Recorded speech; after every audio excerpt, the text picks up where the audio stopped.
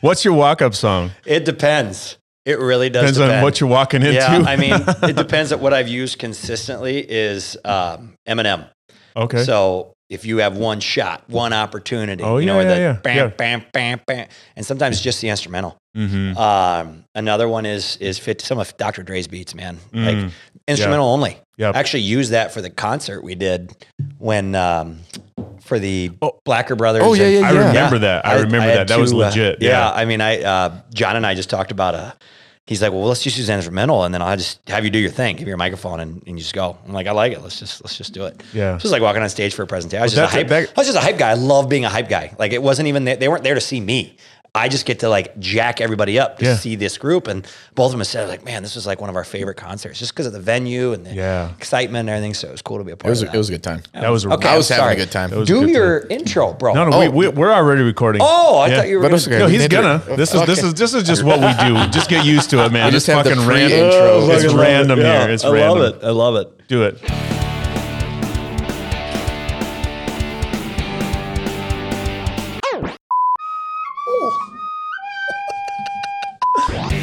Yeah, that's like cool. That recorder, you like that? Huh? You like that? That's chaotic. It's like So, my life. you know the artist behind that tune?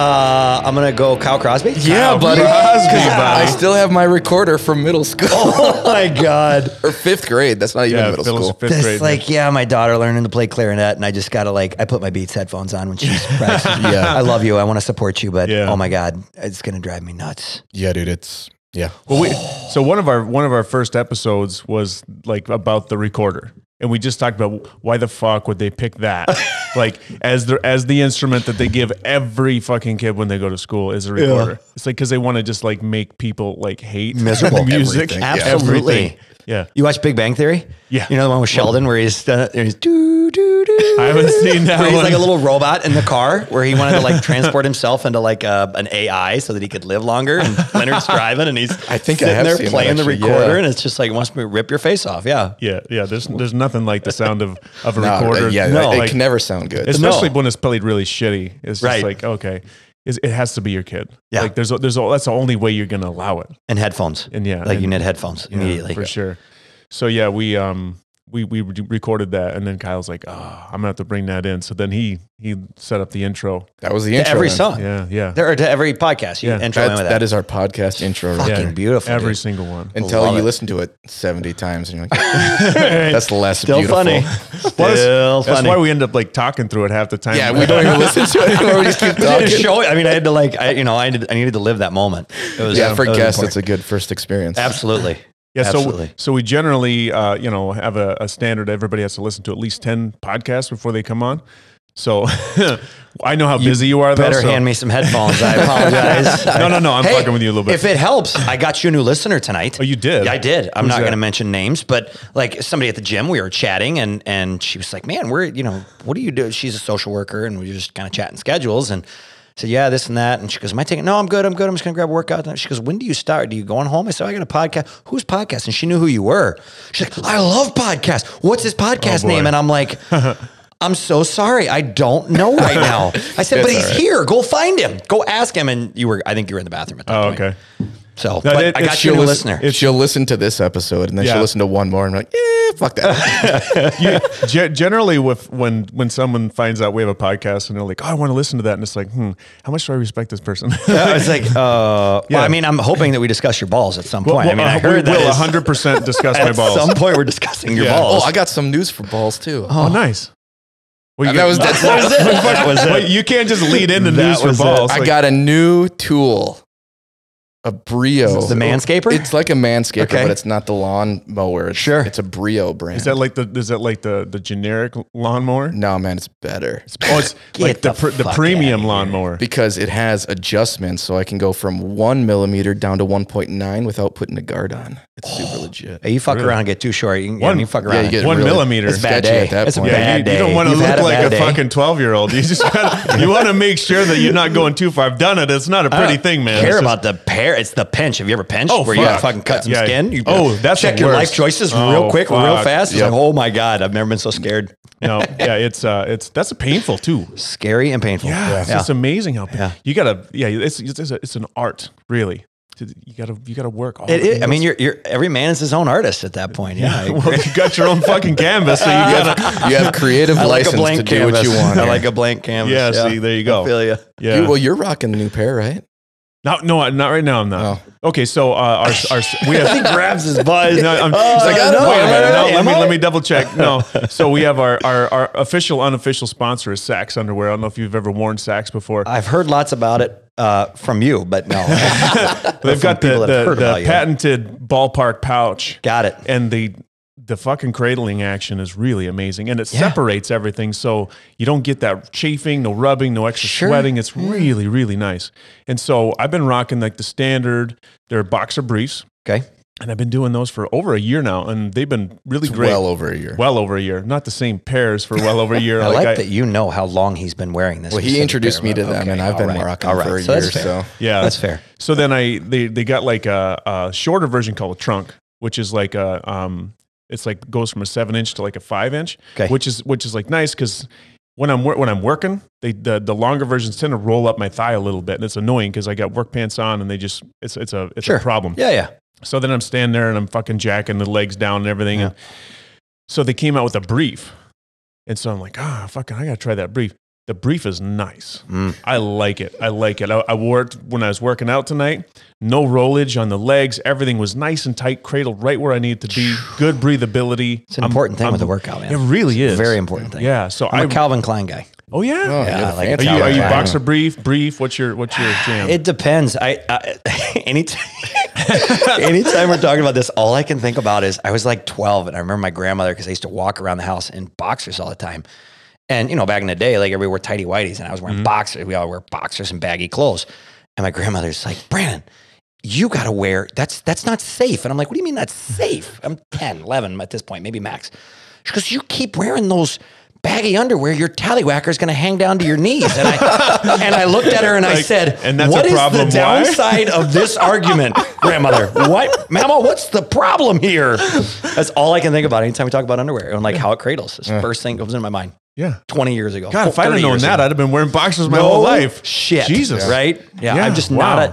I don't like too much compression, but I need enough that it doesn't move around. Too much actually creates restriction, and I'm just not, then it like fucks with me. And I don't like the pant roll up. I don't like it when it jacks up on me, but I wear loose baggy clothes. And if you ask anybody that works with me, or have you been to the gym, my ass is normally around my pants are normally around my ass. I just wear, it's how I wear my pants. Yeah. So it's Sagging a little important that bit. I don't have holes in my underwear, right? Like For we sure. That's a number one. there's a level of professionalism. Yeah. Yes, you see my underwear, but yeah, hopefully it's not holy. they're not holy. It's not holy. Yeah. I'm just waiting for you to tell me they came out with like the fucking The elephant banana trunk ones? hammock or something. Like there's no leg roll up at all, man. All it is a cradle. It's perfect. No, I don't. So I've worn a G-string once in my life, and I can't do it. There's no fucking way. It's just like I don't know how. Wait, you people wear. wore a G-string? Yeah.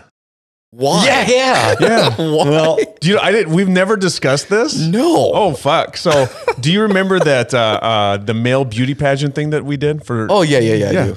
So when there was a moment that Karen and I came up with where like I was supposed to come out and tell her that I couldn't find my shorts, like someone stole my shorts for the swimsuit part, right? And so I had to come out and not wearing anything but a towel. So I went to fucking Hot Topic or whatever it was. And I found this G-string that says "Home of the Whopper" across the front of it. God. So when I come out of the fucking dressing room, and there's a whole audience full of people, and I'm walking by him in my towel, and I walk up, and of course she's got the mic right by her face, and she's like, "What are you doing?" And I'm like, she goes, "Where's your swimsuit?" I'm like, "Somebody fucking took my swimsuit. I don't know where it is." And she's like, "What?"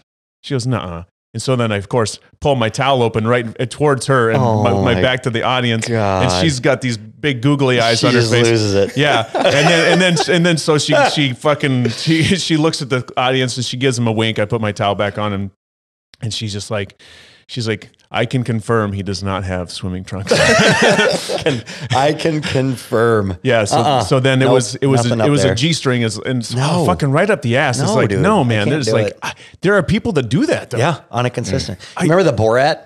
Oh, yeah. Costume? Yeah. Oh, So the trainers bought me that. I have it. I own No. it. I own it. I put it on one time for shits and giggles. That's It lasted amazing. about 10 seconds. Shits and gigs. Yeah, Just shits and gigs. That's the title of that photo. Shits and gigs, Shits and right gigs. there. It was interesting. I'm assuming, were you like with audience or just No. checking it out? Just checking it out. I was going to put it on one time just to tell them I did it. They thought sure, it was yeah, hilarious yeah. that they bought it for me. And Yeah. I mean, I'd show up into the gym one day just to be funny about it, but no, I just don't. Yeah, it would be funny if you showed up because they know what it is with shorts on and then had some fucking just see it. hairy chest glued on underneath, like so Yeah. you look like Bart. That would be legit. That Oh would be my awesome. God. That'd be a funny ass Halloween costume. If you could make that costume where the bottom actually wasn't like the actual, bottom? the Yeah. bottom, Yeah. that would be amazing. Because then you wouldn't have to walk around like that. Oh God. I couldn't do it. Just not, it's just awkward. No, It's not even, I don't care what people, you can look at me all you want. I don't like how that feels. It just feels just unnatural as hell. Yeah, well, Get out of me. Yeah, I mean, what's the point? Like you look at like French guys, they wear speedos all the time and Yeah. they're tight as fuck. Yeah. And it's just like, Just covering the is butthole. this a statement? Is there a reason? Like, is it? It's not aerodynamics. I mean, what the, they're not even No. swimming. They're just like sitting Yeah. on the Freedom. beach. It's the It's freedom. just it. They got a It little is. airflow. man. Yeah. Airflow, Like you can feel the breeze some coming across airflow your through the ass. cheeks. Littlest amount of clothing as possible. Yeah. Yeah. Yeah. I So guess like, so. I It's like think the absolute minimal next to a nudie beach. It's like the absolute minimal you have to do. yeah. So I'm such a hairy motherfucker. Like my ass is hairy as all get out. And so like I would have to shave my ass. I think if I was gonna be dressed like Yeah. that going Yeah. to the beach, I would Oh, have. Yeah. It's, Yeah. it- I don't it's- think they care down there. Just let it fly, dude. Oh, Never mind. no, down there they Just- don't care. yeah. No, I You ever been to a suppose. new beach? No. It's normally, the two teenage boys that thought they were going to see a bunch of boobies, and then there's like 90 old men and a couple of women that you don't want to unsee. It's just not. Wait, is this Merrimack? Where did you? This is in Florida. Oh, in Florida. This is Okay. in Florida. Yeah, Off there's- Sanibel. Yeah. Okay. Yeah. Yeah. No good. Well, there's the Merrimack nude beach. I think they shut it down. It's shut down, yeah. Yeah. Oh. But that Kyle was Not all that in. I know, but it's shut down. Kyle's Shut like, down. yeah. 2019 COVID yeah, killed it. Yeah. Yeah. 2 years, six months, 4 I days, showed up, but 10 no, hours. I showed up, and then the PD showed up afterwards. Oh, Yeah, the Popo Never showed good. up. We got which we have a problem. Oh, Some kayakers dialed 911 when they were Exactly. going down. That was like the issue, right? Is that so many people canoe and kayak that river and nobody wanted to go by that beach. Yeah. Yeah. And it's just like, I get can- it. yeah, I can understand. I would, I mean, you're out with like your kids, like Yeah, I your don't know. 9-year-old, and it's just like, just don't look over there. And it's just like they're not going to Like- look. Yeah. It's like, Just the last thing you're going to do is tell them to not look and then them not look. Yeah. Exactly. That's going to happen. So Hey, everyone. what's up, everybody? Yo, Ike, who the fuck are we talking with? We're talking to the man, the I one know. and only, Brandon Green. Does everybody know Brandon Green? Our brand new listener knows Brandon Green. Yeah, Brandon. I mean, she does. Yeah, Yeah. we just met tonight. It was the first time I met her. Oh, it's the first time you met her First too? time I met her too. Okay. Yeah, She and the was- first thing I did was introduce her to your podcast. I just want you to know that. Oh my Oh, God. you just This lost a member. Yeah, if that was a 2-week I don't trial, know. it's over. Just, She is a social worker and she is super cool. She's our type of people. Right I can on. tell just after Good talking to deal. her for a And little she's bit. from Baraboo? Yeah. Okay. Yep. All right. Well, Yep. there's a chance. Maybe we'll get 4 listeners now. I hope True. I hope you didn't think you were coming on a popular podcast. I mean, You can say whatever you want because this is like the equivalent of a tree falling in the woods. No one hears it. I love it. I love it. It's just for real, man. Brandon For real. motherfucking Green. Yeah. The icon, Shit. the Shit. man, Oh, owner of Pulse Fitness, huge community supporter in all aspects. it's my community. Yeah, You're baby. supposed to, right? Isn't that what you're Yeah. supposed to do? That's what you keep telling What was I me, What was I so- telling those kids today? No, I'm nothing special because I think, and I'm appreciative. I love you both, but all the accolades that I get, like I like to consistently remind people I'm nothing special because as soon as I get put up on a pedestal, it gives them an excuse not to make an impact in their own communities, wherever and wherever, whether it's here, whether it's elsewhere. You know what I mean? Yeah. Like that's to put people that make an impact, that make a difference on another level is just a way to almost, and that's horrible. That sounds wrong, but it's just reality, man. Yeah. It gives people an excuse to not do what they do. Like Ike does things out of the love of his heart. Your entire career is based on helping people, Kyle, right? Ike does things because they're the right thing to do and he wants to help somebody and he does that because he chooses to do that, right? So, but we're the abnormal ones because we choose that path, right? That's kind of the Yeah. problem. So do you feel like when you put somebody on a pedestal like that, I guess what I'm picking up on is that you feel like, okay, they've got it. Like I really don't need to do It's it not because even they're- like that. It's like, even, oh, well, he's a freak. He exercises all the time. That's just, no, like I don't enjoy working out all the time. I work out all the time to stay mentally more than anything healthy, right? Right. That is my pill that I take to stay stable, to not off myself. That is my mental clarity. Right. And yeah. So it's a way. So, and if I'm hearing you right now, it's a way for somebody to separate themselves from you, to like say they can do it because they're them. right. You know? And it's Yeah. a reason why they're enabling why they can't. Right. Right. Yeah. Well, yeah. people can do what I do. Sure. It's not, that's why I say I'm nothing. That's what's the quote. I'm nothing special. Yeah. Because it's one less reason to tell yourself why you can't go out and, chase your dreams. One of the things, like I live my life, man. I live all in, full blast, nonstop, 110 miles an hour, good and bad. Right. But that's an active choice, and anybody can make that choice. People, you're a business owner. You get it, like, oh, it must be nice owning a business. They think we have nothing but time and extra money. And it's the exact opposite. Yeah, no absolutely, time and yeah. less money, right? Yeah. But I made a decision, and you can make that decision. Nobody's stopping you. Follow your passion, follow your dream, and the money will be there. Like, you can have enough to raise a family and do whatever. If you want to do more, do more. Yeah. Right. And it can all go away. That's the whole part of it. That- That it's something I've been sitting with a lot lately, is that owning a business is one thing, but if you want to really be successful, you got to be willing to risk it all. Mhm. You got to be willing to put it all on the line. And if it all goes away, know in your heart that you can get it back. Yep. And that's something that for me has been a real lesson for me recently. Just trying to really embrace that prospect of like, I'm here to do this. I'm making money that I'm making right now. That doesn't mean I have it next week or I have it next year, but I'm going to use it right now. Like I'm not going to have it, or like I am going to have it. I got to give it everything I can. And if there's an opportunity for me to do better, even if it's a little risky, I'm going to take it, because if I don't take the shot, then I'll never know. There's that Winston Churchill quote or passage that we read for the guys group sometimes called "The Man in the Arena." Have you heard that? I have. I fucking love that Yeah, it's so a good much. And it's just like, I want to live up to that. I don't always. Right. It's like oftentimes I feel like I fail to reach that height, but it's something I strive for. Mm-hmm. And as a business owner, you kind of have to, because if you sit back on your laurels, that's when shit goes bad. That's when course. things get stagnant. And then you don't know what to do. Right. Yeah. You know what that fear is, though? I think that fear, and it's something I have to fight myself on all the time, is, have you ever heard of imposter syndrome? Oh, yeah. That's, I think for a lot of business owners, that's a very real thing. Like, I got lucky getting here, right? Not knowing or not even believing that it can continue tomorrow, right? Mhm. I think COVID put a lot of business owners in that fear realm, and they really had to analyze, like, why do I do this? And I think for those people that really know why they do what they do, the money is just a byproduct. I'm not saying make money. That's fine. I never forget my economics. One of my freshman year, my economics professor says the goal of any business that will ever succeed in this world, ever, is profit maximization. That's it. Period. The end. I don't care about all the good-hearted stories and all that. Your business will fail if you do not focus on profit maximization. And man, I chose not to believe that. I'm right? with you on Like that. that's, and I think you can. Fuck it. I've disproved it. Yeah. That's not our goal. It's like, you can make enough money. I mean, I got 10 full-time employees that they feed their children Yep. off what I do, just like you do. You put pressure on yourself or your employees, and just like it's not your business, but you run it. You have employees that depend on you. Right. And I think that is a driving force when you truly know why you do what you do and you care about what you do. That is the reason you won't fail. You can't. It's just like, oh my God, your kids are stuck in a burning house and people get this freak strength to knock walls down and pull their, Right. that, I think business owners find that too when they're in it for the right reasons. Well, yeah, because like you said, their people are counting on you. At the end of the day, if it's just yourself, you look at these guys, they're venture capitalists or, just a one-man show. It's different. Mm-hmm. There's a different motivation, and you can sit there and say, this is what I'm for. I'm for maximizing profits. This is all I'm about. But as soon as you take someone else's livelihood under your wing, that changes everything. Mm-hmm. It's like, yeah, they got to pay their mortgage. They got to put food on the table. It's just like, I want them to live a better life than I do. I want them to succeed. I want them to feel like they are completely fulfilled. And the byproduct of that is that you don't lose employees. Yep. It's like they want to stick around because they're happy. They're they know someone's there that's got their back.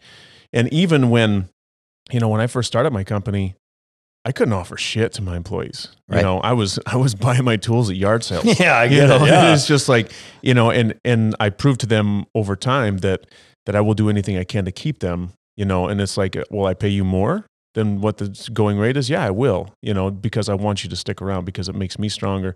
And I just want to show the appreciation, because if you lose people, you know this, it's like if you lose somebody, you got to train a new person.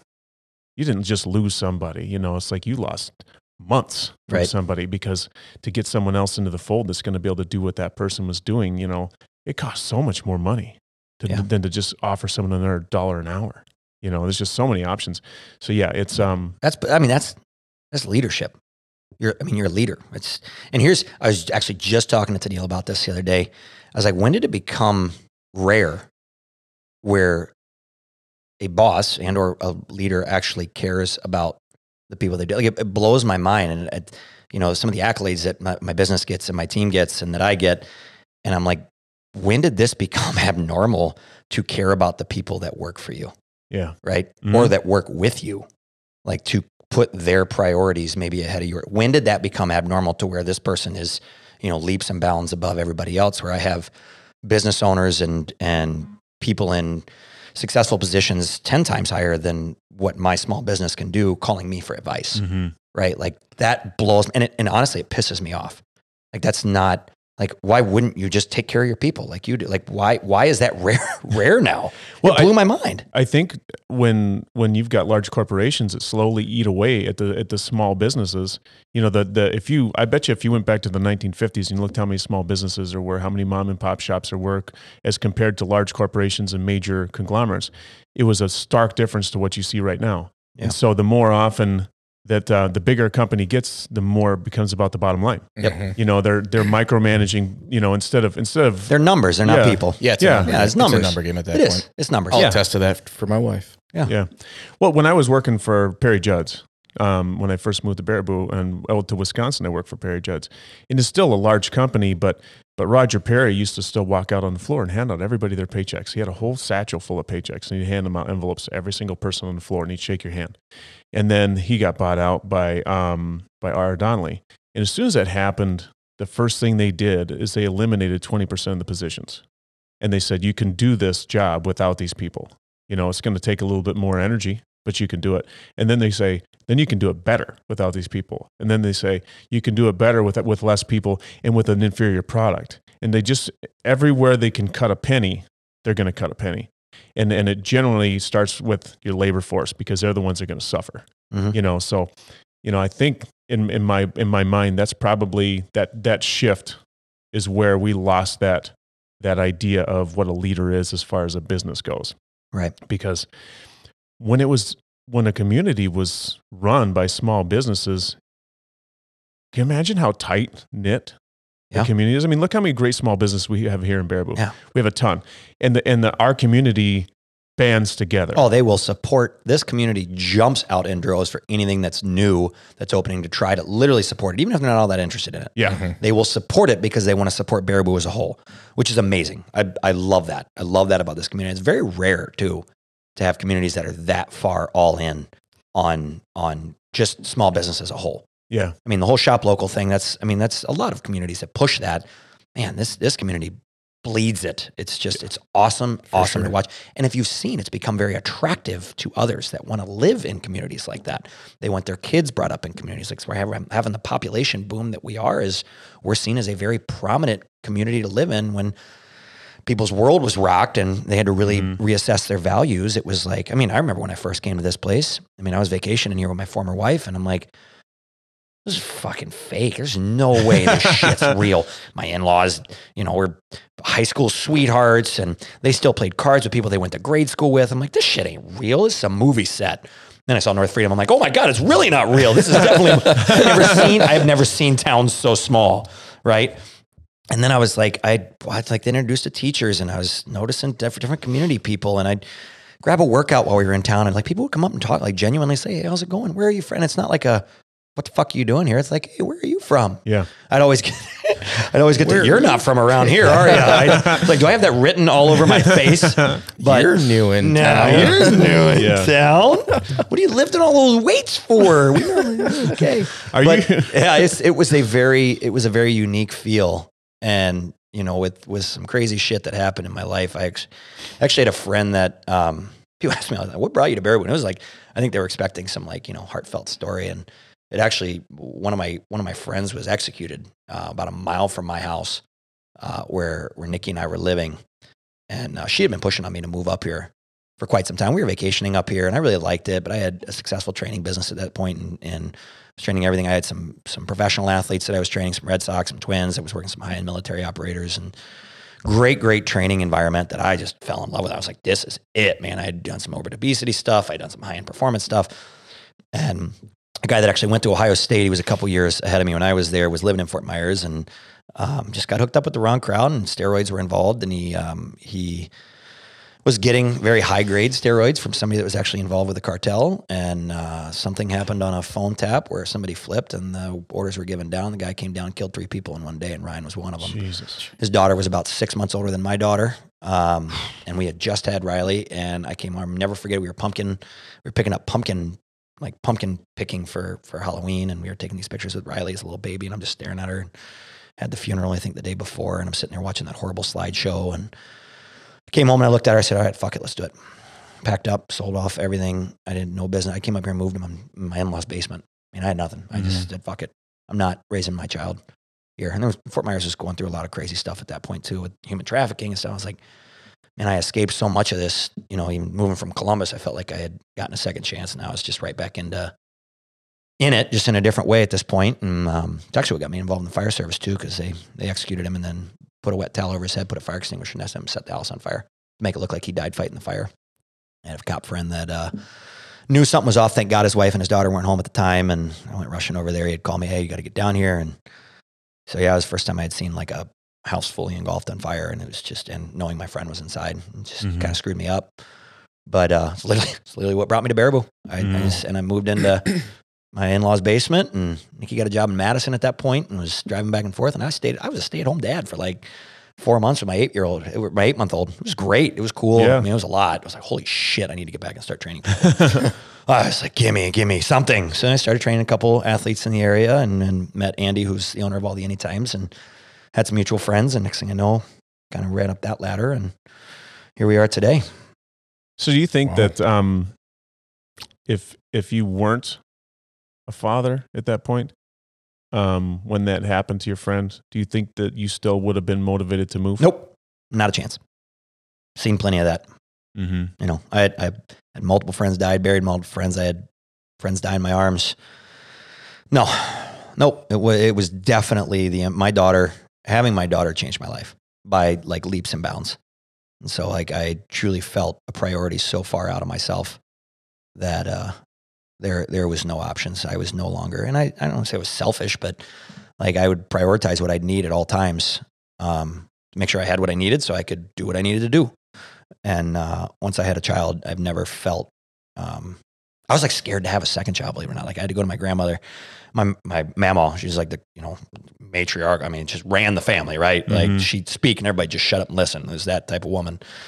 22 great grand and great grandkids when she passed away. Holy shit. That woman died better than I watched most people live. Got to hold her hand as she went, and it was just. How old was she? 96, almost 97. Oh, wow. Yeah. And was like looking at me like, hey, I'm ready to go. Like, get me up there. I'm good, Brandon. It was crazy. I've never seen anything like that. But I told her, I was like, I had Riley, and then we were going to have a second child. And I was like, Mary, I'm terrified. She's like, why? And I was like, I don't know if I can love anything. I think I gave all my love. My daughter's got everything. Like she's my all, man. She's got every piece of my heart. I don't think I have any more room in my heart to love us. Like I'm terrified I'm going to be a bad dad with 2 kids. And she looked at me and laughed. She's like, oh, you don't get it. Your heart just grows bigger. I was like, it was so simple, but I mean, as usual, she was right on. Yeah, I think I had that same feeling. It's scary, isn't it? For sure. Like 1 to 2 is a big. Like after Lincoln, we were like, I don't know. Sam was ready for another child. I'm like, I don't know. Oh, really? He's like, I have a son.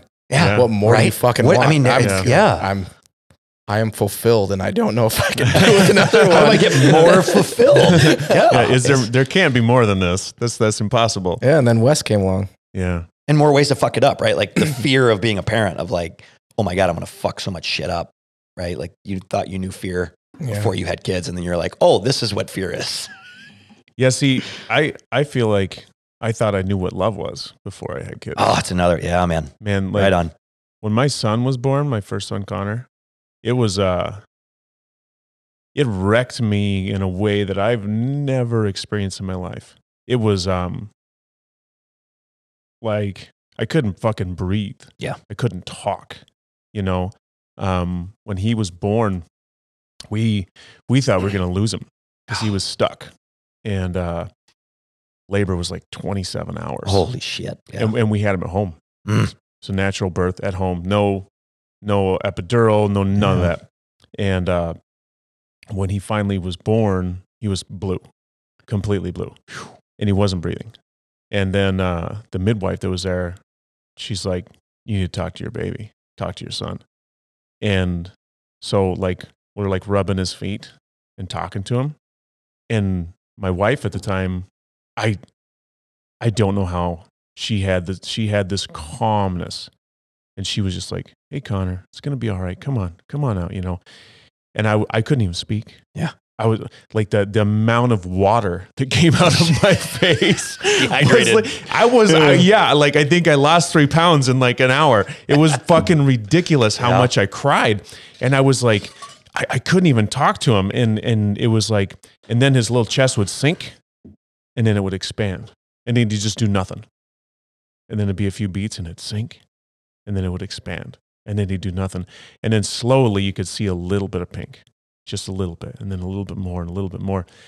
My father-in-law at the time, full on fucking tipped over. He passed out. Yep. So as soon as like he came out and he was struggling to breathe, the midwife's like, all right, someone needs to call the EMTs right now. And so he heard that.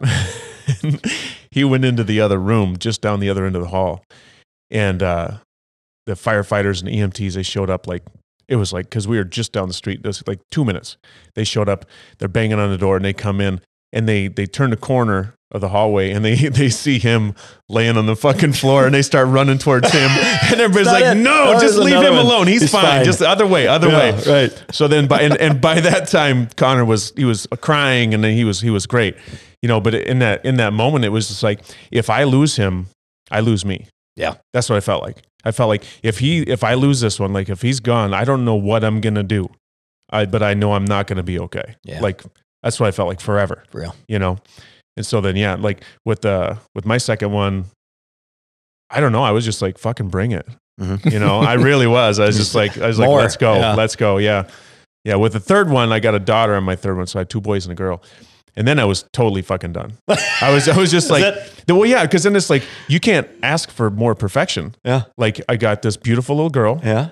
She's got 2 big brothers that are going to beat the fuck shit out of anybody that walks in the door. messes You with seen her. Bad Boys too? That's right. Yeah. Yeah, exactly. So I was like, I'm like, this is a dad's dream. Yeah. You know? And so I was like, okay, I'm done. And I was only 28, 27. So I went to get snipped. And then he's like, yeah, you're 27. I'm like, uh-huh.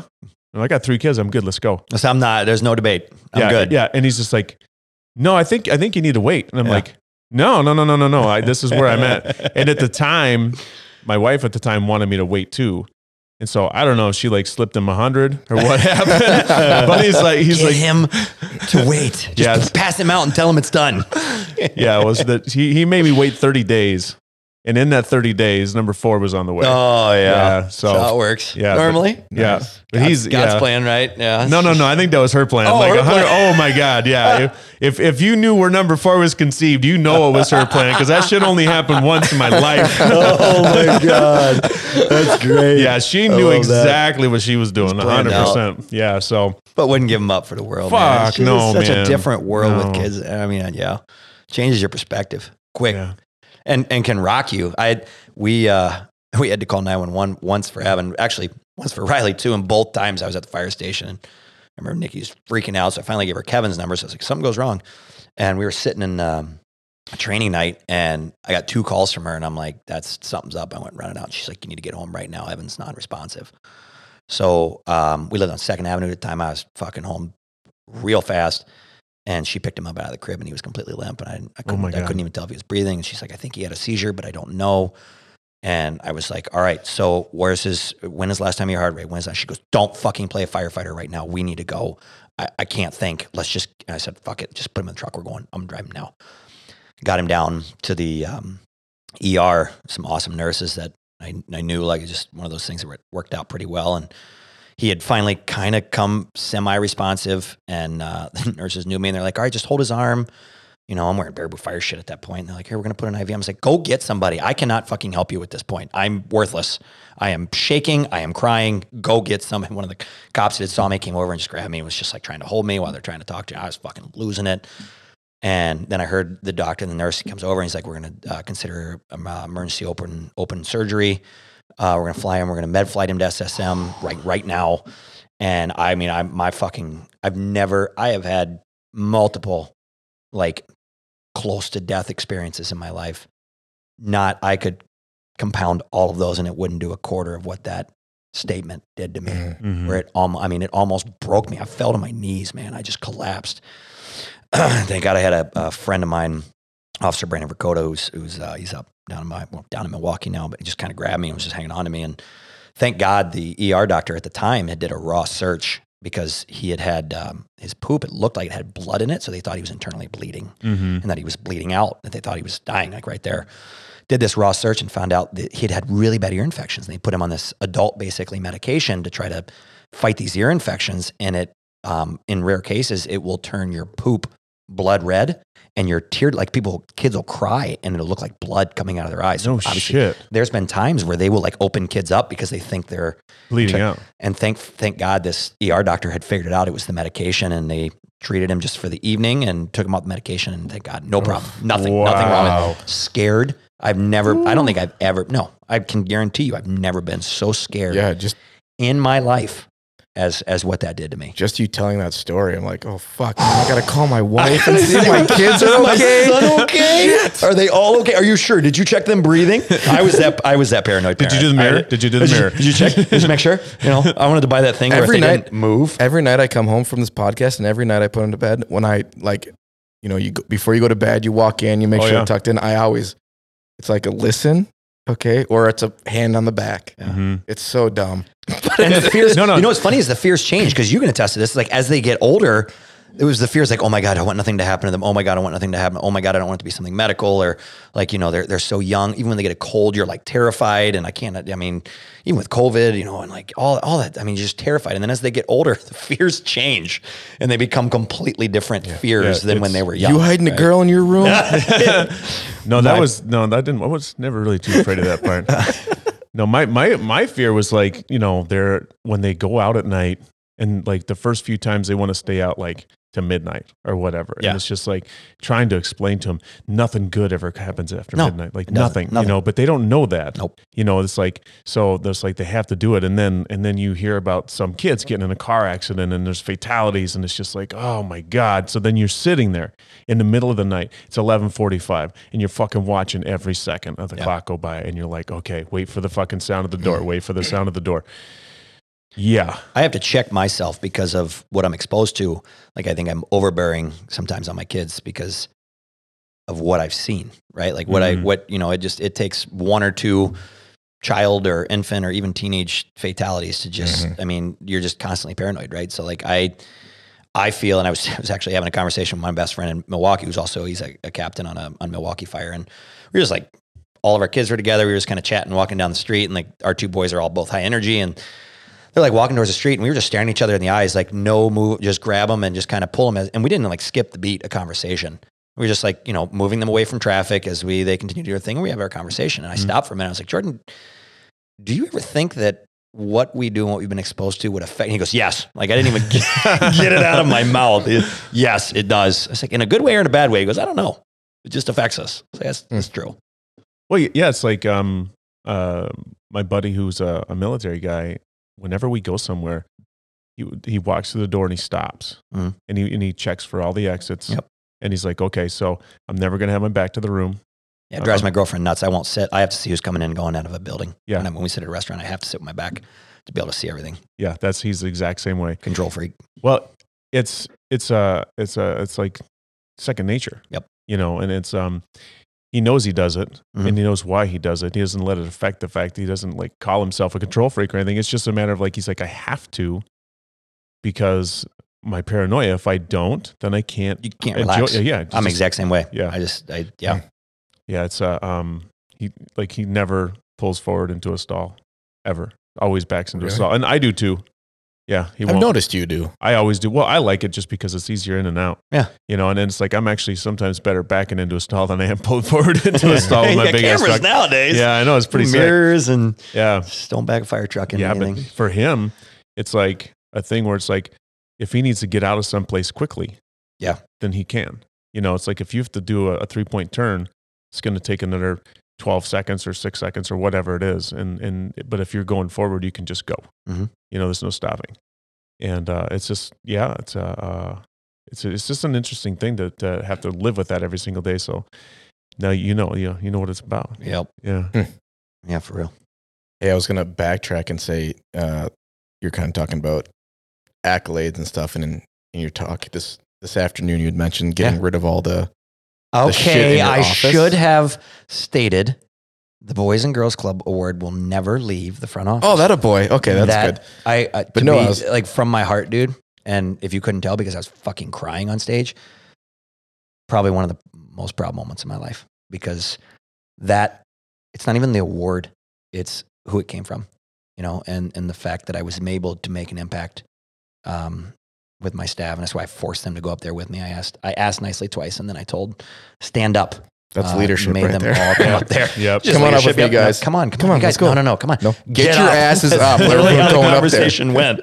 No, that award sits up in the front of our office, and I proudly display that one. It's one that will never come down. Well, that's positive. You went heartfelt. And I was going to go tell Karen that when all of her fucking shit in the admin office is gone, it's because I was inspired. She's like, wait, do we have some awards against this wall and shit? Oh yeah, Kyle threw those was out. yesterday, Karen. What are we going after tomorrow? Exactly. Yeah, that's right. Right? Like, what That's are we in the going past, after? Karen. Yeah. It's in the past, Karen. What are we going after? You know, I just like, I mean, that's the perfect one. I look at the history of the organizations and what they've done financially and people wise to the Boys and Girls Club. And that's, you know, it always been an aspiration, a dream of mine, because to me, I was completely caught off guard because I didn't feel at that point I had made the impact yet to be there. So having a deep, heart-setted conversation with Karen, it set the record straight. Yeah. Afterwards, because I had no idea. Yeah. Neil had no, I mean, I was very rarely am I completely caught off guard. I was shocked. Yeah, well, The young man in class tonight is the one that presented the award to me. And I know. remember that. And I remember that distinctly because he went off script. Oh yeah. Heavy. Yeah. And he was I like was making fuming jokes and shit. because he went off script so heavy. Like, bro, this ain't your comedy show. You're not that funny. When Get the hell off the stage. When he started laughing at his own jokes, Yeah. I was like, "This is fucking gold, man." This I was missed gold. the walk up because I missed the award after that because when he got over there, I'm like, next year when you give this award, you're gonna get a script. I said, you stay in that fucking script, dude. It was awesome though. It was so awesome. He was like once he got that first cheer, he's like, oh wait, yeah, they love me. I'm amazing. It's a great feeling. It's the whole reason I speak. To be fair with Justin, like that kid is a genuinely just. The kid is so genuine, and honestly, that's probably was the first time he had been in front of a group. Yeah, I would unfortunately wager that that's the first time he probably got applause for anything, yeah, or some praise for I'm something. glad to be a part of it. Yeah, you know, all night because he was bussing tables and shit. Yeah, he was working. He worked his busting ass off. ass. He was sweating. He was getting after it, and every time he walked by, he's like, "Can I get anything for you?" Did the same thing to us. You know, and I'm just like, every time I'm saying, like, "Dude, you're fucking crushing it. Yeah. Thank you so much for going. the effort you're giving. Yeah, keep it up." There's something about that gala every year. So in none of the other sites we have are teens so involved, right? In Baraboo, we do coat check, we do busing, we do fucking speeches. This last year they did dishwashing, for crying out loud. Yeah. In none of the other clubs, Toma or Reedsburg, they give speeches, but that's it. That's their role there. It's like there's one kid who gives a speech and that's it. And every year Baraboo comes along and I look at the group, I'm like, oh man, it's going to be a fucking disaster. Oh, shit. But there's something about the night where every year they fucking rise to the occasion. I don't know if it's the feels around the event. I don't know if it's just what it is, but it's like they feel the significance, they feel the energy, and every year they fucking rise to the occasion and they just give it everything they got. When I was a kid, I always thought I was a fuck up. I think and I always felt like I fucked everything up. Everything I touched, I broke. It was like I was always called a bull in China shop. All that shit that you tell a kid when whatever that they told me. And like if someone gave me an opportunity to like be more, that was the greatest feeling I ever had. Like somebody trusts me with something. Like, that's so fucking amazing. Like, that's the last thing I want to do is fail at that. Mm-hmm. Like, I didn't fucking care if I failed on my math test, but if somebody who I looked up to gave me an opportunity to be more, holy fuck. You want to let them down? Yeah. It was like, that was my one solitary focus. And it was like the greatest feeling, So I think the fact that you do enlist these kids, the fact that you do give them an opportunity to fail makes them rise to the occasion. Even at Kochek, like they're professional and they're laughing and giggling and shit, but they're still taking care of shit. It's getting it done every single time. Wasn't like that first year. Well, that first year, there were a couple bumps the first year. A couple. Yeah. I honestly, when I got up there, I felt disappointed. I felt like I let everybody down. I couldn't even talk. This is rare. Like I don't get I'll get on a stage with 1,000 people and not skip a beat. I had really fucked. I felt like I was like, oh my God, I had such an opportunity. Because to me, that's like I've said, that's the who's who of Baraboo. And like, if I can inspire these people and just say the right thing to really make an impact, not just today at the gala, but like all year long. Dedicate your time, dedicate your money, dedicate your resources. Just help the future generations of this community to grow. Like what I've always wanted to, like I believe in it. Sounds weird, but like even what I do at Pulse, man, we're attacking generational diseases. People that have struggled with obesity or diabetes their entire life, or people that come from unhealthy family environments and have unhealthy mental health. They're trying to get mentally healthy at the gym. Like we're attacking something generational. And I'm like, all right, here's the who's who of Baraboo. These are the guys that are the decision makers. They literally run this community, right? Most of the business owners and some of the execs. And I got up there because I couldn't fucking say anything. You were good, man. But then I realized like, they got to see a real fucking response. Like I was caught completely off guard. I was completely emotional. And one of the things I didn't really share, we were driving up, my girlfriend we were driving. She's like, you're really quiet. Is everything all right? And I just looked at my phone, driving out in the snowstorm. I was like a blizzard. You can't see shit. So I'm driving. Fucking Havana Nights. Right? Havana Nights and fucking Mount Everest blizzard. I was like, this is great. So I'm driving and I can't really see, but I got really quiet the whole way. She's like, you all right? She goes like, you nervous driving? I said, no, I'm fine. She's like, what's going on? And I looked at the phone, and 15 years ago to that date, I walked out of prison with $22 in my pocket. Oh shit. That day. And I almost on stage said that, because I don't think a lot of people in this community really, like I said, like putting on a pedestal. I don't think a lot of people, I love the accolades my business gets as a whole. I struggled early with some of those accolades myself. And it's actually a weakness to not be able to accept compliments. Mm-hmm. And I really had to work on that because I didn't feel I was worth them. Yeah. It was a big, like, I did not feel I was worth some of the accolades that I had received, and that imposter syndrome set in, and they don't know your true past, and you wouldn't be standing here if they all knew what kind of a fuck up you really were. Cause you thought you were a fuck up. I was a fuck up. Like I had chosen a lot of the horrible things that I'd done in my life. And, as I was up there, I was like, it almost came out. And it's not something I hide anymore. It's not something I want to blab. I mean, it's the past is the past, just like the awards. So are the failures, right? We learn from them. And honestly, I probably focus more on those than I do on some of the other things. But I was like, man, if this community knew, I think they'd stop putting me up on a pedestal. And early, I was very was fearful of that because I'd feel like God had given me a fresh start up here. I could raise a beautiful family, and I was doing what I felt I was called to do. And I got to do it with these amazing people that were my friends, and I got to make impact and all this stuff. And so it was like, I wanted to just like pretend like it wasn't there.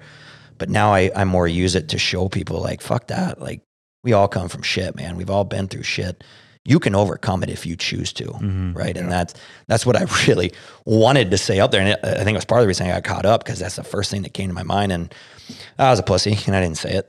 You're vulnerable. You were super vulnerable. So, I've seen I was. You've spoken on behalf of the club twice. Well, that was an award speech, obviously, but I've also watched you talk at the county board meeting. Yeah.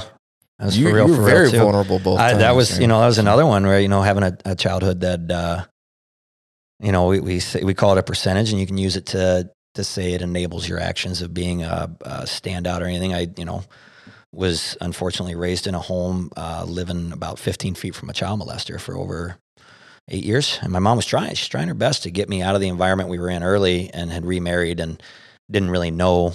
This was an uncle of the family, and, I caught part of the bad part. My stepbrother caught the worst part of it. And, it was one of those things that it was an organization like the club that allowed me to at least have what I felt was a safe space. So anything I can ever do to continue to create that for kids, I will. And it's, again, another thing that I'm more comfortable in sharing now, because I think I've he's fucking got over myself for a minute, know? And I just want to say, I know you had said if half the people knew your past, you wouldn't be up on a pedestal. I disagree, actually, because I think all it shows is a resiliency and an ability to learn, and an ability to overcome, and just it emphasizes the personality to, regardless of what the fuck has happened. Yeah, you knew what you wanted, and you knew what kind of person you wanted to be, and I think you are that. So I appreciate that. Well, I mean, and that's honestly, like, that's what I want people to see. Like, you can use it. Like, okay, like, I get it. We've all, I mean, I was having somebody conversation. I have so much trauma in my life, and this is what holds me back. Is I went like, okay, well, we all have fucking trauma one way or another. We've all been through trauma. You got two choices. You can let it debilitate you, or you can use it and grow from it. Yes, that can start from anger, and you got to go through the process. And everybody's trauma is just a little bit different, but dealing with it can really be the same, right? And you can come from something that's extremely broken and horrible and make something out of it, right? Like, that's... See, we've got a bad habit in our society of taking people who have been through trauma and then setting them aside and making them like this shining thing over here. Then they can sit in that trauma, and they can use that trauma as an excuse. And it's like, okay, well, I've been through these bad things, so then that's why I'm fucked up. And it's just like, I think being put on a pedestal and then being set aside because you've been through a traumatic event are the exact same thing. Yeah. It's like, we've all been through shit, and yes, your shit's different than my shit, and his shit's different than your shit. But at the end of the day, we still have to fucking show up. Yeah. And so it's like, if we're doing that to people, if we take these kids and say, oh my God, I can't believe what you've been through, that must be so horrible, we're emphasizing their pain and their loss and their reason for failure. Versus empathizing and like, I can see you're hurting. I know you've been through some horrible things. Like, and then just listening, right? Yeah. And then, but I get it, man. Like, I felt it. God, early impulse, man. I'd have people be like, your training in this place has changed my life. And I would hear that, and immediately in my brain, it would turn to, you're a fuck up. This isn't going to make it. It's not real. You didn't really make an impact in that person's life. Immediately. Like, I'd feel it in my brain. As soon as somebody would say something life altering or life changing, right?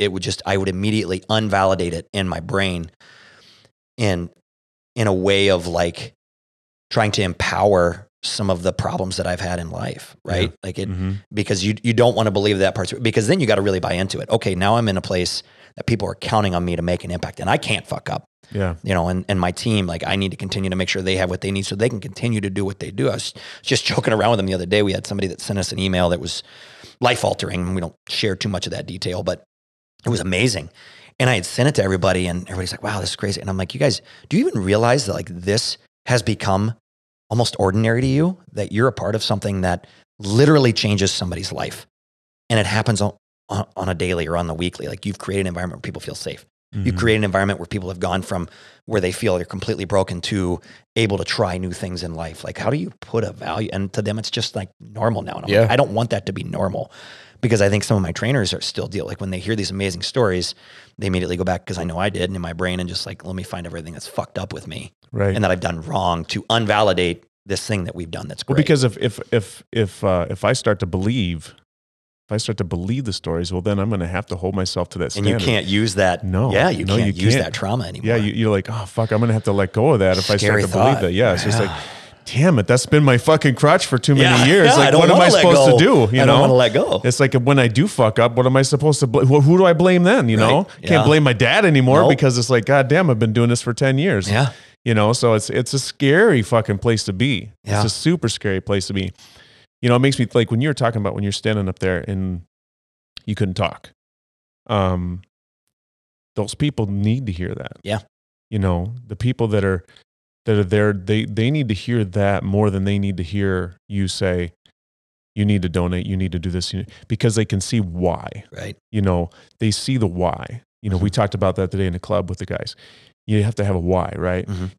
And when you can see that their contribution gives way to you being a part of this process and sharing with them and these young kids what can be, well, that's the best fucking why that anybody could have, because you can have the perfect speech. You can have the person that's up there that's going to give everything just the way it's supposed to be delivered.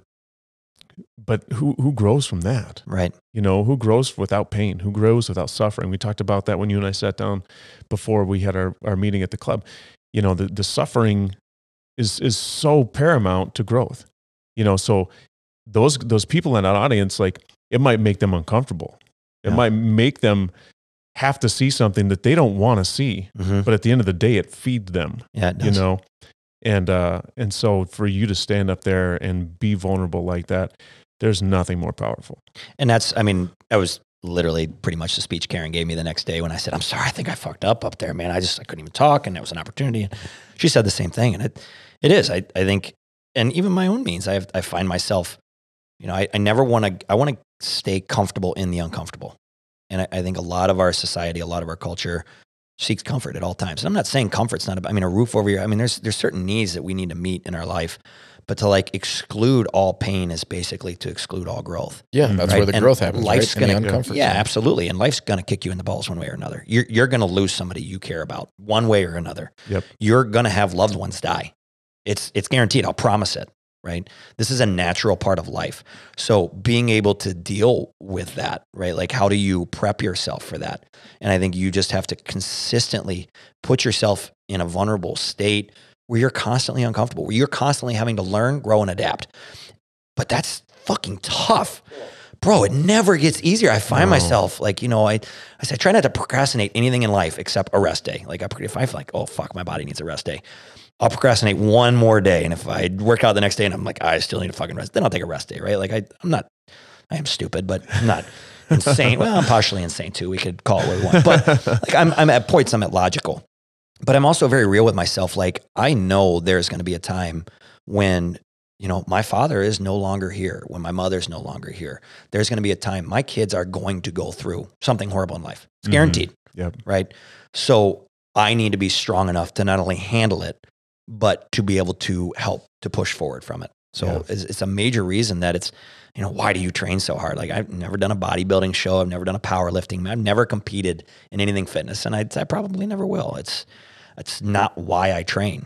You know, I train for fucking life because, I mean, what world do you live? I mean, sunshine and fucking rainbows? Yeah, Have you man. been out there? This fucking world is a cruel, and people are like, how do you train so much? Why do you work out so much? What world do you live in? Right. Because that one out there will eat you the fuck alive if you can't take care of it. Like, I don't get it. Yeah. If you haven't been kicked in the balls yet by life, call Brandon, fuck. spread them, and he'll do the Right. honors. That is a violent kick. It depends on what type of underwear you're wearing. I don't want to damage any of the no, you got to be careful. the sacks. The sacks. I Yeah, don't want to yeah. damage any sacks. Those. I mean, it's an investment. If you're wearing a sponsored underwear, then you get a you're pass. free. Oh, You they get a need a pass free for the day. For the day. For the day, not forever, but for the day. Yeah. You must change them for the following day to receive your kick in the balls. Right.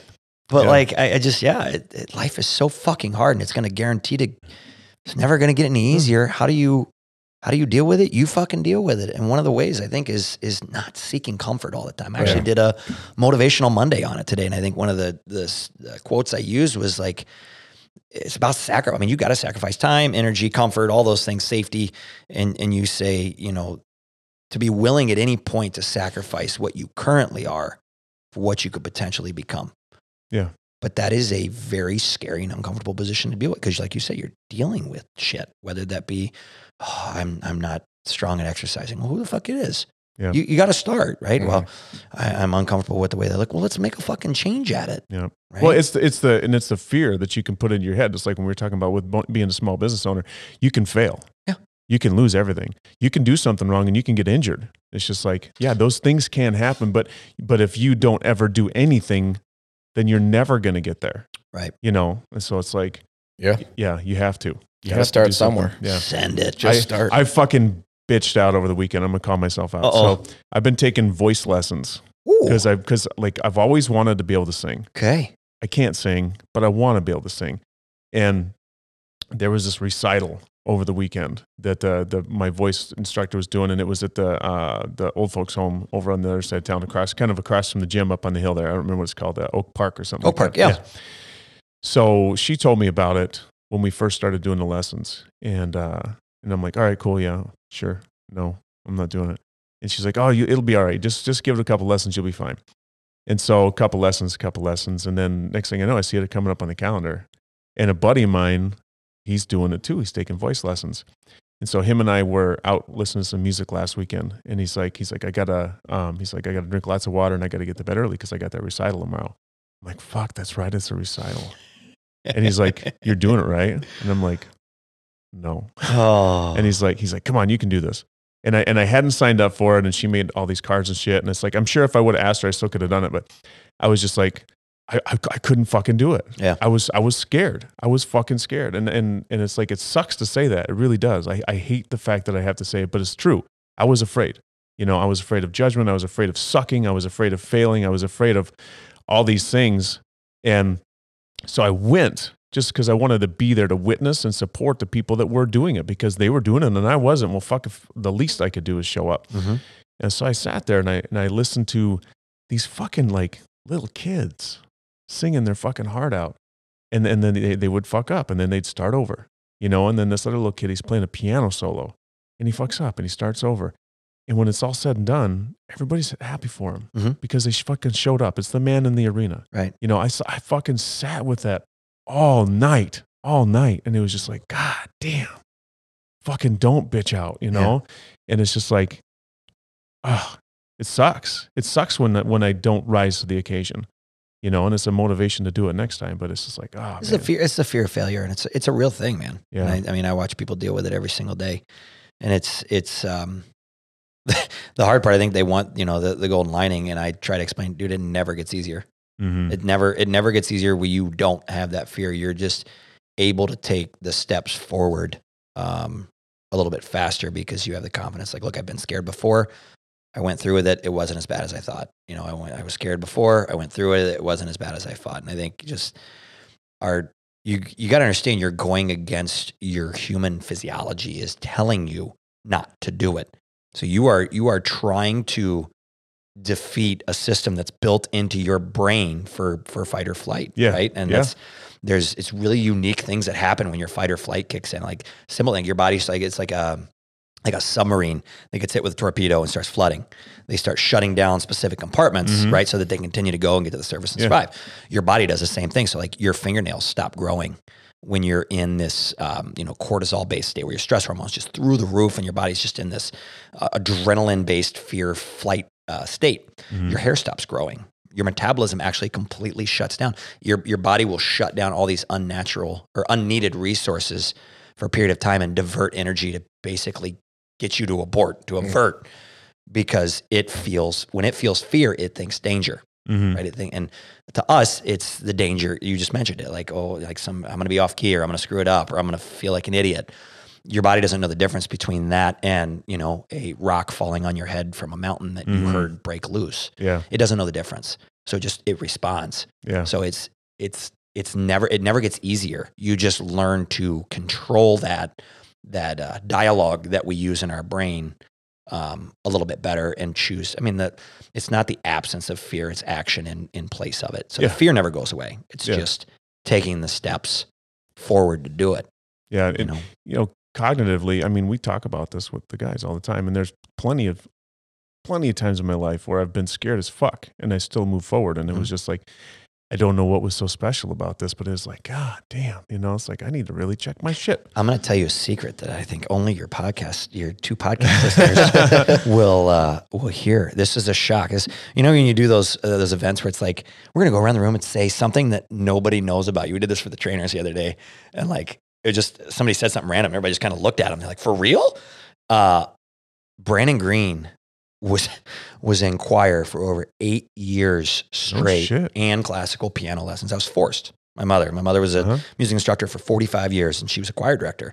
So both in church and in school, it's an inner city school, mind you, I was in freaking choir. That's awesome. Nice. I was there were a lot of cute girls in choir. Well, yeah. I mean, I was like, shit, I should have done this a long time ago. This was a good idea. That was the only motivation I ever had when I was a child to step into church, because I met some cute girl. Oh, that's a church. That's the place, man. Yeah, that's the place. I was met this girl at the swimming pool, and I was visiting my mom over summer break, and started talking to her, and she's like, I go to this church. I'm like, oh, fucking me too. Yeah, I'm dude, right now. I was like, tell me when. Yeah, it was legit. I met Doug Flutie that day. The Doug Flutie. The Doug Flutie, wow. yeah. At church? Yeah, at church. Wow. I got cool dude. I got this football card when he played for the Chargers, and it was autographed, and it was Doug Flutie, and it was this fold-out card, and they had all of his favorite hymns and shit on the inside of it. That's pretty cool. And so he was like a church celebrity. Oh yeah, he was. Yeah. He 100% church That's celebrity. Cool. Yeah. So I brought it home to my friends, and they're like, the fuck is this lame ass shit? They're just like, Doug Flutie. Yeah, they lambasted me there, because I was just like, you guys, I've never had an autograph card before, and they're like, it's a church card, bro. That sucks. Who collects prayer cards nowadays? That's not a football card. Fuck, that's funny. No, yeah, but it was like, yeah, that was my sole initial motivation to go to that church that day was like, I met this cute girl, and she was nice to me, and it's like, it's on. Oh man, anything I can do to talk to this girl for another 2 seconds, I'm gonna do at this moment. The motivation a man has to follow a woman, is unbelievable. Well, yeah, you walk through a wall, anything, or walk into one. Oh yeah, I mean, all of it. All of it. Very poor decisions, bad decisions, great decisions. Oh yeah, and the course of women. Yeah, I grew up with 5 sisters too. So it's holy shit. Older, younger, both. All. So here's what I can fucking turn a psychiatrist's head. You ready for this? Okay, so I'm the oldest child of a family, I'm the middle child of a family, I'm the youngest child of a family, and I'm the only child of a family. Okay. How fucked up is that? You ready for this? Yeah. I'm gonna break it down. Lay it on us. I'm gonna break it down. So my mom had 2 previous kids. She married my dad, and he adopted those kids. And the story for 30 years, we can get into this too. This is entertaining, but the story for 30 years was they had me. I was about a year old, and they got a divorce, and they both remarried. Okay, that wasn't the truth. I'll get back to that. So I'm the oldest child the youngest child of that family. Yep. But between my mom and my dad, I'm technically the only. Yep. Okay. They both remarried. My mom remarried into a family that I already had 2 older sisters and a brother. And then my dad had 3 more kids. Oh, no shit. So I'm the middle child, 1 older sister, 1 younger brother. So I'm the middle child of that family. Yep. My dad had 3 more kids. I'm the oldest child of all those guys. And then on my own, so I have every fucking child. Oh. This makes a lot of sense, doesn't it? Actually, it does. There's just, yeah. no, I'm saying like me now. I make a lot more sense to you now, right? As fucked up as I am. I just say I'm the middle child surrounded by sisters, and I was like, oh, we got you. We saw you coming, pal. You had the bedazzled jeans, right? My dad. So, fuck, dude. So I had done, I think it was my first national presentation. And my dad calls me one night, and he's fucking toasted. And he's like, I just got to tell you how proud I am of you. And I'm like, Dad, I get a point in my life where I didn't take compliments well, especially from him. He's like, no, you don't get it. You were meant to be, and this and that. And I'm like, Dad, yeah, I get it. I love you, man. I really appreciate it. And he's like, no, you don't get it. What do you say? You're not a mistake. And I'm like, yeah, I get it, Dad. What the fuck? And he goes, no, you don't get it. your mom and I weren't together. And I'm like, what? And he goes, your mom and I weren't together. We'd already been divorced for a year. We got together one night. I'm like, the fuck are you telling me this now? You couldn't continue with the lie that we've had for 35 years? You know, and my mom and dad are in great spot. I mean, they support each other so much now. I mean, I had family stuff, and I mean, they did for, oh God, I can't. The first time I saw my parents together where they could actually like have they spoke through step parents. And the first time I saw them actually sit together and not like fucking try to kill each other was times that I was in court. I'd turn around and I'd be like, holy fuck, they're sitting next to each other, not screaming. That scared me more than what I was getting ready to deal with. I'm like, fuck, this shit's fucked up, man. So yeah, I am a very spread child between oldest, young. I have siblings all the way from my youngest brother's, 26, 27 right now. My oldest brother's 55, 54. You're one of 7 or one of 8? Yeah. What is it? Let's see, Dusty, Lori, Abby, Adam, Paige, Brooke, Hunter. 7 true siblings. So you're, but 8 total. 8 with me. Yeah. So you're one of 8. One of 8. Wow, damn. Yeah. You can write a fucking book I can relate a little bit. So when my mom and my biological father were together, they were together in high school.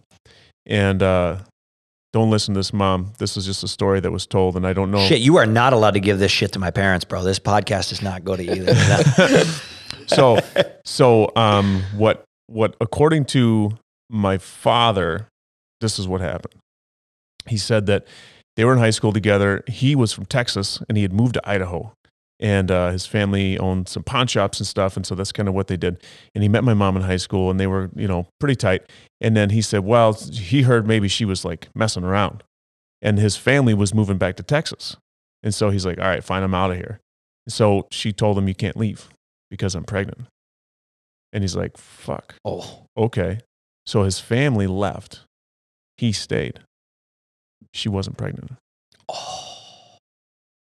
So then he finds out and he's like, all right, I'm out. And she says, you can't leave. I'm pregnant. And he goes, no, fool me once. Yeah, right. She was. So he left and she had me. And so I was raised till by her and my uncles and my grandmother. Then she met my adopted dad. And when she met him, my father in Texas, he didn't want me to live a life without a father. So he signed over rights to me to my adoptive dad with the caveat that I really wouldn't know that he existed. Mm. And so then I was supposed to be like the biological son of this guy. Yeah. And so being raised by him and his family, like I was never the same as them.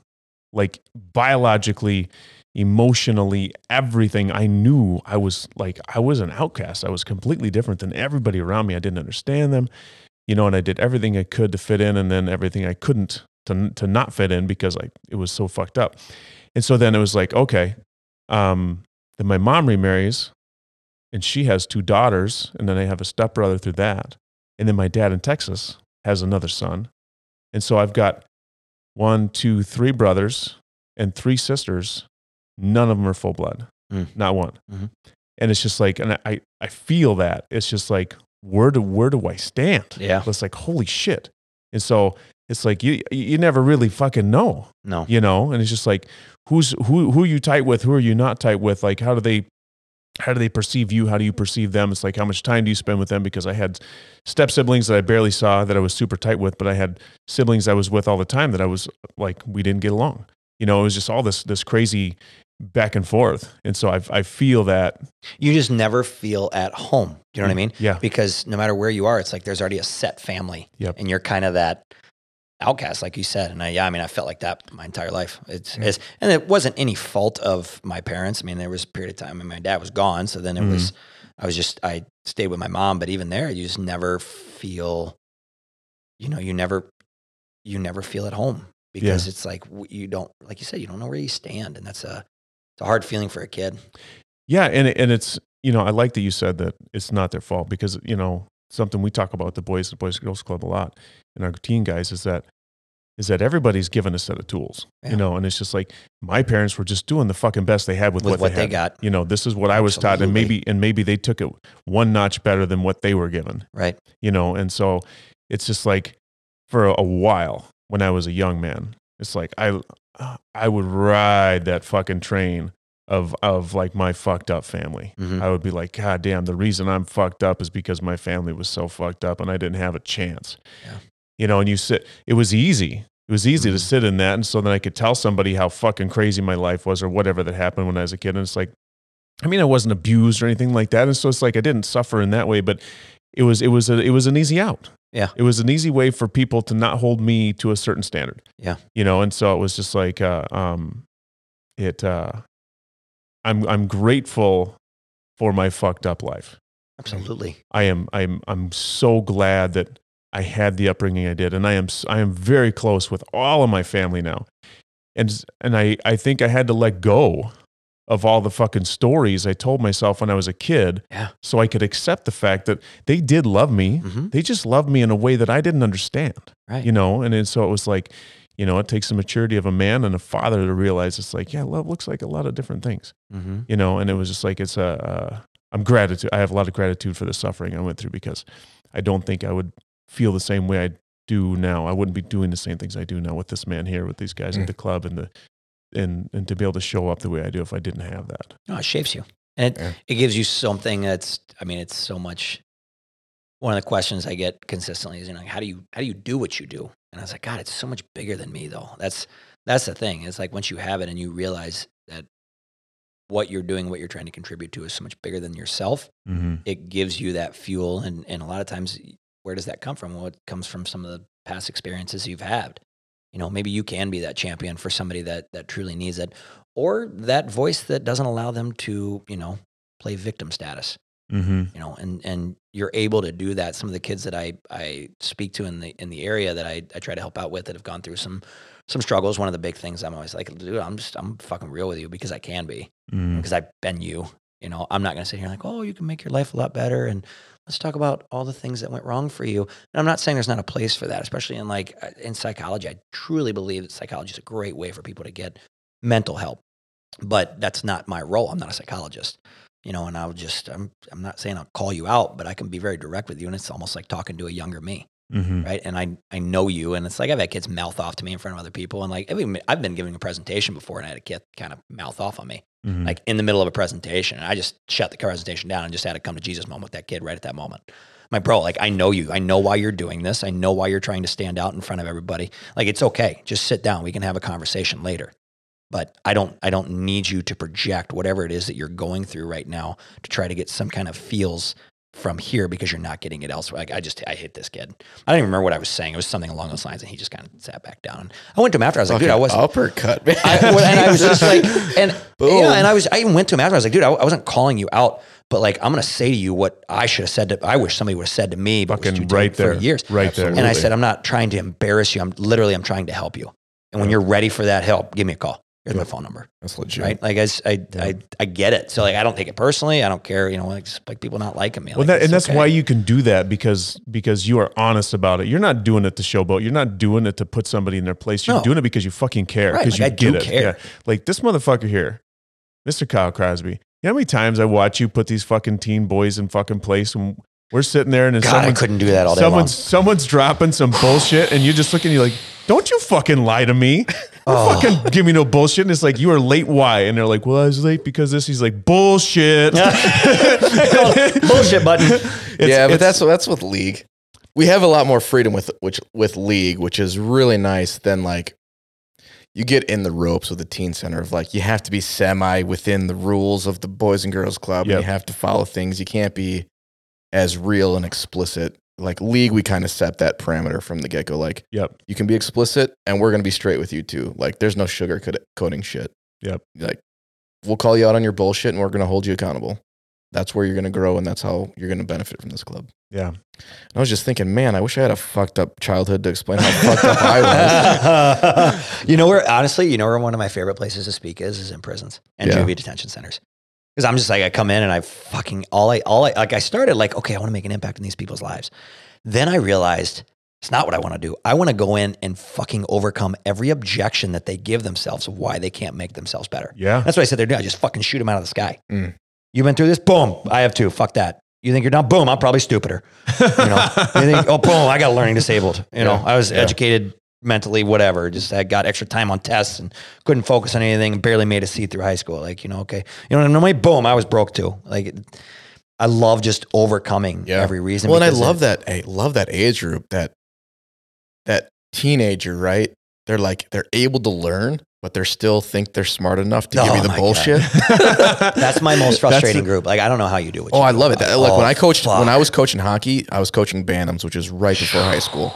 So you're talking 12, 13, maybe middle some 14-year-olds. Yeah. Like late middle school, right? 7th and 8th grade. And it's because they're right at that prime opportunity to actually hear what you're fucking saying and learn from it. Yep. Like right now, I'm doing Learn to Skate with a bunch of 4 and 5-year-olds. Mm-hmm. It's like, okay, bend your knees. And they just look at me and then they keep doing what they were fucking doing. You're not doing it. Oh my God. Yeah, fuck you. So yeah, when we talk about teenage guys, they're going to give you the bullshit and then you're like, no, that's fucking bullshit. Well, and you can call them out on it, well, and they can respect you for it. Yeah.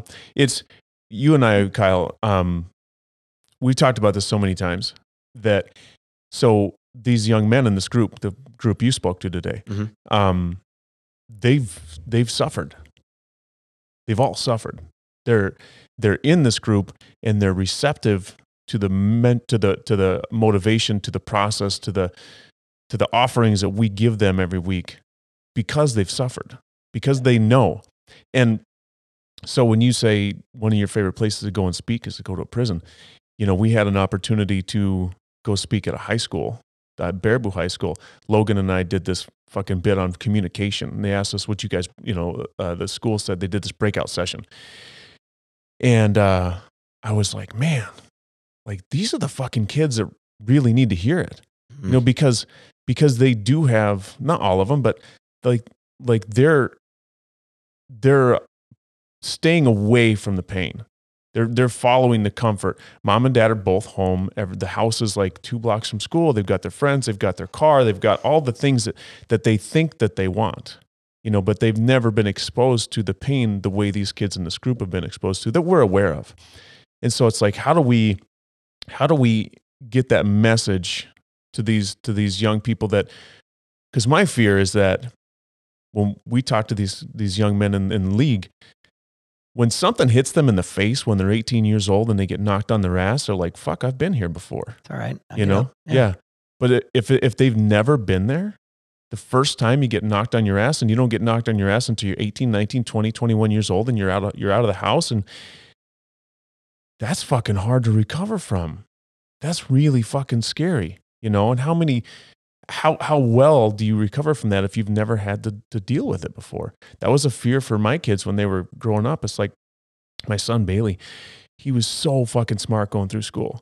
Everything was easy for him, everything. And his teachers were just like, well, he's got A's, it's great, it's fine. I'm like, no, fucking challenge him. Make him work harder than everybody else, because if you don't, the day's going to come when someone does, and it's going to fuck him up. Yeah, right. And that's the worry I have for the generation that doesn't get challenged. Here's the exciting thing, though, is your guys' group, that age group especially, moving forward, it is going to be easier than ever to be successful around that age group as they develop into their 20s and 30s because of that exact reason. So the ones that have suffered, the ones that have gone through, if you can even just find a shred of motivation and have a little grit and have a little resiliency in yourself, you are going to be separated from 90% of the majority. Yep. So coming up, it's going to be even easier to be successful because, like you said, where everybody chases comfort, nobody's either dealt with or truly gone through anything that has grown them. And if they have gone through it, they haven't dealt with it. Right? Where your guys, they're dealing, right? They're talking, they're discussing. Yeah. But they're actively dealing with stuff individually. We had, just in today, you had one who's living with a single mom, and he's on a special program because he's not on track to graduate. You've got one whose dad just went to jail and he's living in a motel. You've got one who has both parents, but he has some health issues. You know what I mean? So they've all, even just the 3 guys, and we were really short on guys today, but they've all got their own shit. The guys that we were missing, you've got some mental health issues and some suicidal thoughts. You've got the racial stuff with a couple other guys. I mean, it's a diverse group that have all gone through their own shit. Mm-hmm. And so I think, yes, they need to go through shit, but I think with our guys in that specific circumstance, they are going through that shit. And I think that's part of the reason they're part of the group.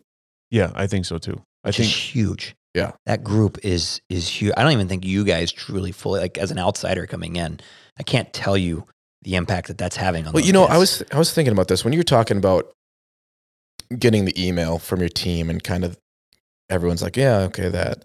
And I forgot you had mentioned something. It's like everyone's getting desensitized to the good things. Yeah. Then I was thinking about the gala. It's like, okay, at the Boys and Girls Club, we preach it to the moon all year long. So it's like, it's nothing special. Mm-hmm. You can hear the same story 15 times, but does it have the same impact? No, you've been desensitized to it because it's going to happen regardless if you donate or you give your time or not, because we have people who actually do care, like you two gentlemen. And so I don't know what it would take do you need to have a kid have a breakdown on stage of a gala to see our staff interact, to realize the impact that it has? Do you need to have somebody who has a heart attack at the gym and then comes back for the next year and loses 70 pounds? That fucking happened. I mean, that's a real thing. Okay, that's awesome. It fucking really happened. It was great. MedFlight and all. It was fucking But crazy. you know what I mean? Like, that's impactful. Yeah. And so an email is amazing, but if you are desensitized to it because you're just in it every day and you hear it constantly, like, it just doesn't have the same impact as it should. And legitimately, it should. And I think that happens probably in league as well. But I can't downplay how important what you guys do it. Like, and because you're in it all the time, like that statement that young man made, like that fucking gave me chill. Like, who do you have? And he's like, oh, I have you two. And I really respect, how was that kid? 17? No, he's 15. 15? To have a 15-year-old talk about who he really looks up to as a mentor and respect and who he would go to. I mean, 15-year-olds don't fucking talk like that. Mm-hmm. So to have it to where he says, you two, you guys are the ones I fucking respect. Like, that's fucking earth-shadowing, spreading the fucking clouds. That's huge. But you guys see it all the time. So like there's a silver lining to that too. Like it's, you can never lose face of that, like the impact that it actually has. Because if I asked you guys, okay, you're going to have 10 kids in your group, right? But only one of them is really going to truly have an impact in life that later could cause them.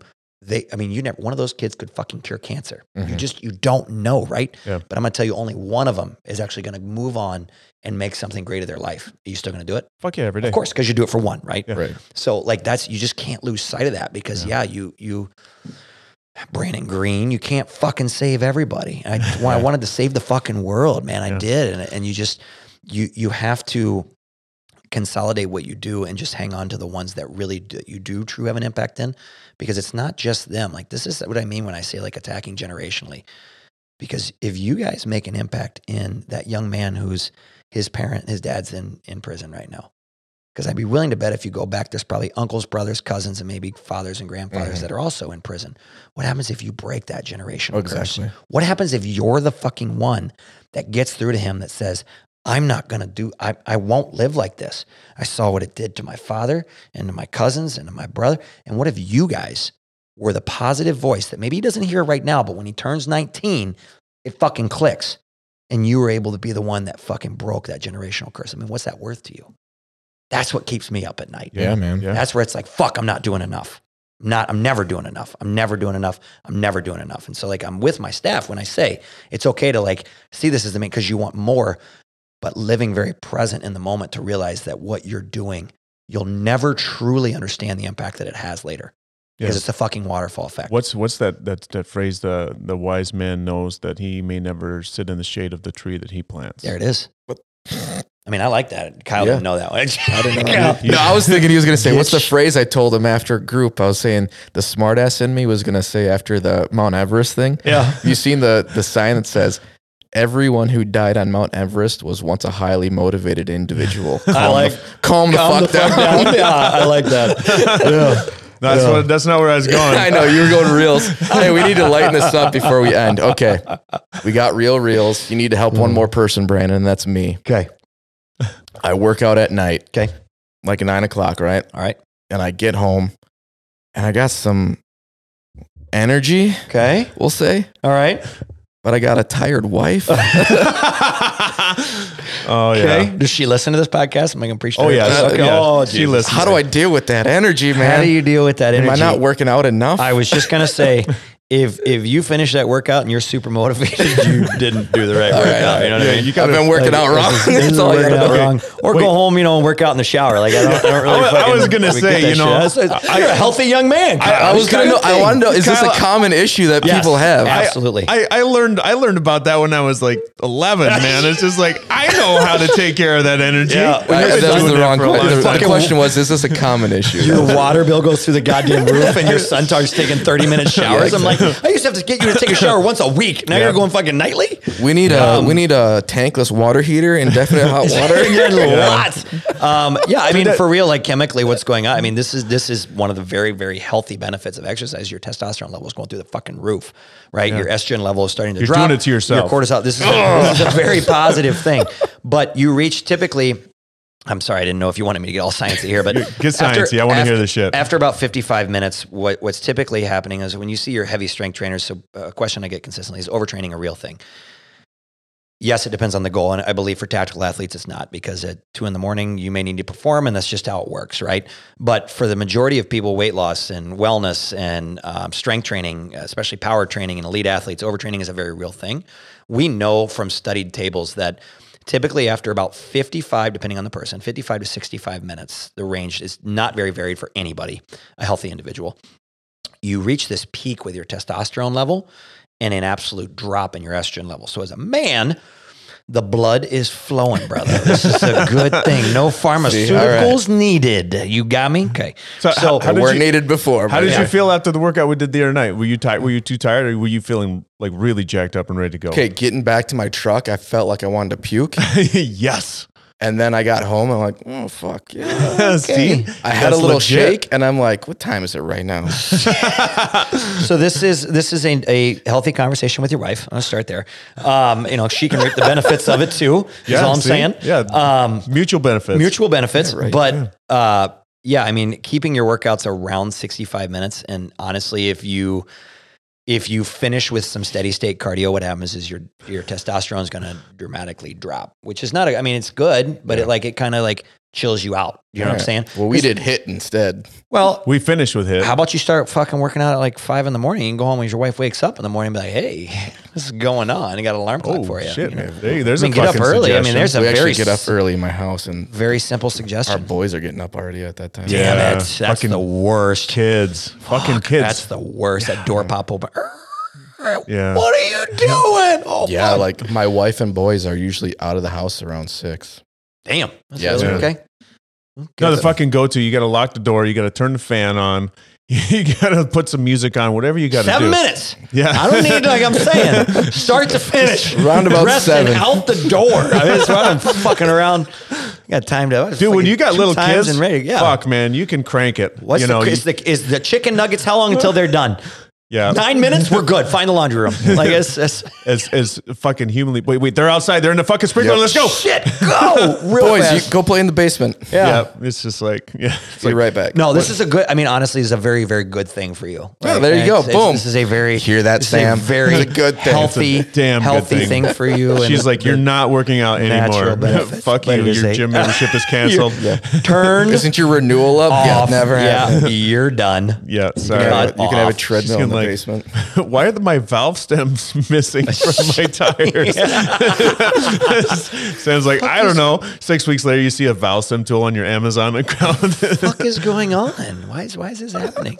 What? Go sit in the sauna. You ever seen those? Like my cousin used to work at a tire shop, and it's a valve stem tool. You can unscrew the valve stem on from the inside of the valve stem. That's like the little puncture thing in there that Okay. holds Little the air. push. Yeah, so you can unscrew that and let the air out of people's tires without damaging the tires. You're Yeah. not popping a hole You're in the not tire. slicing it. Yeah.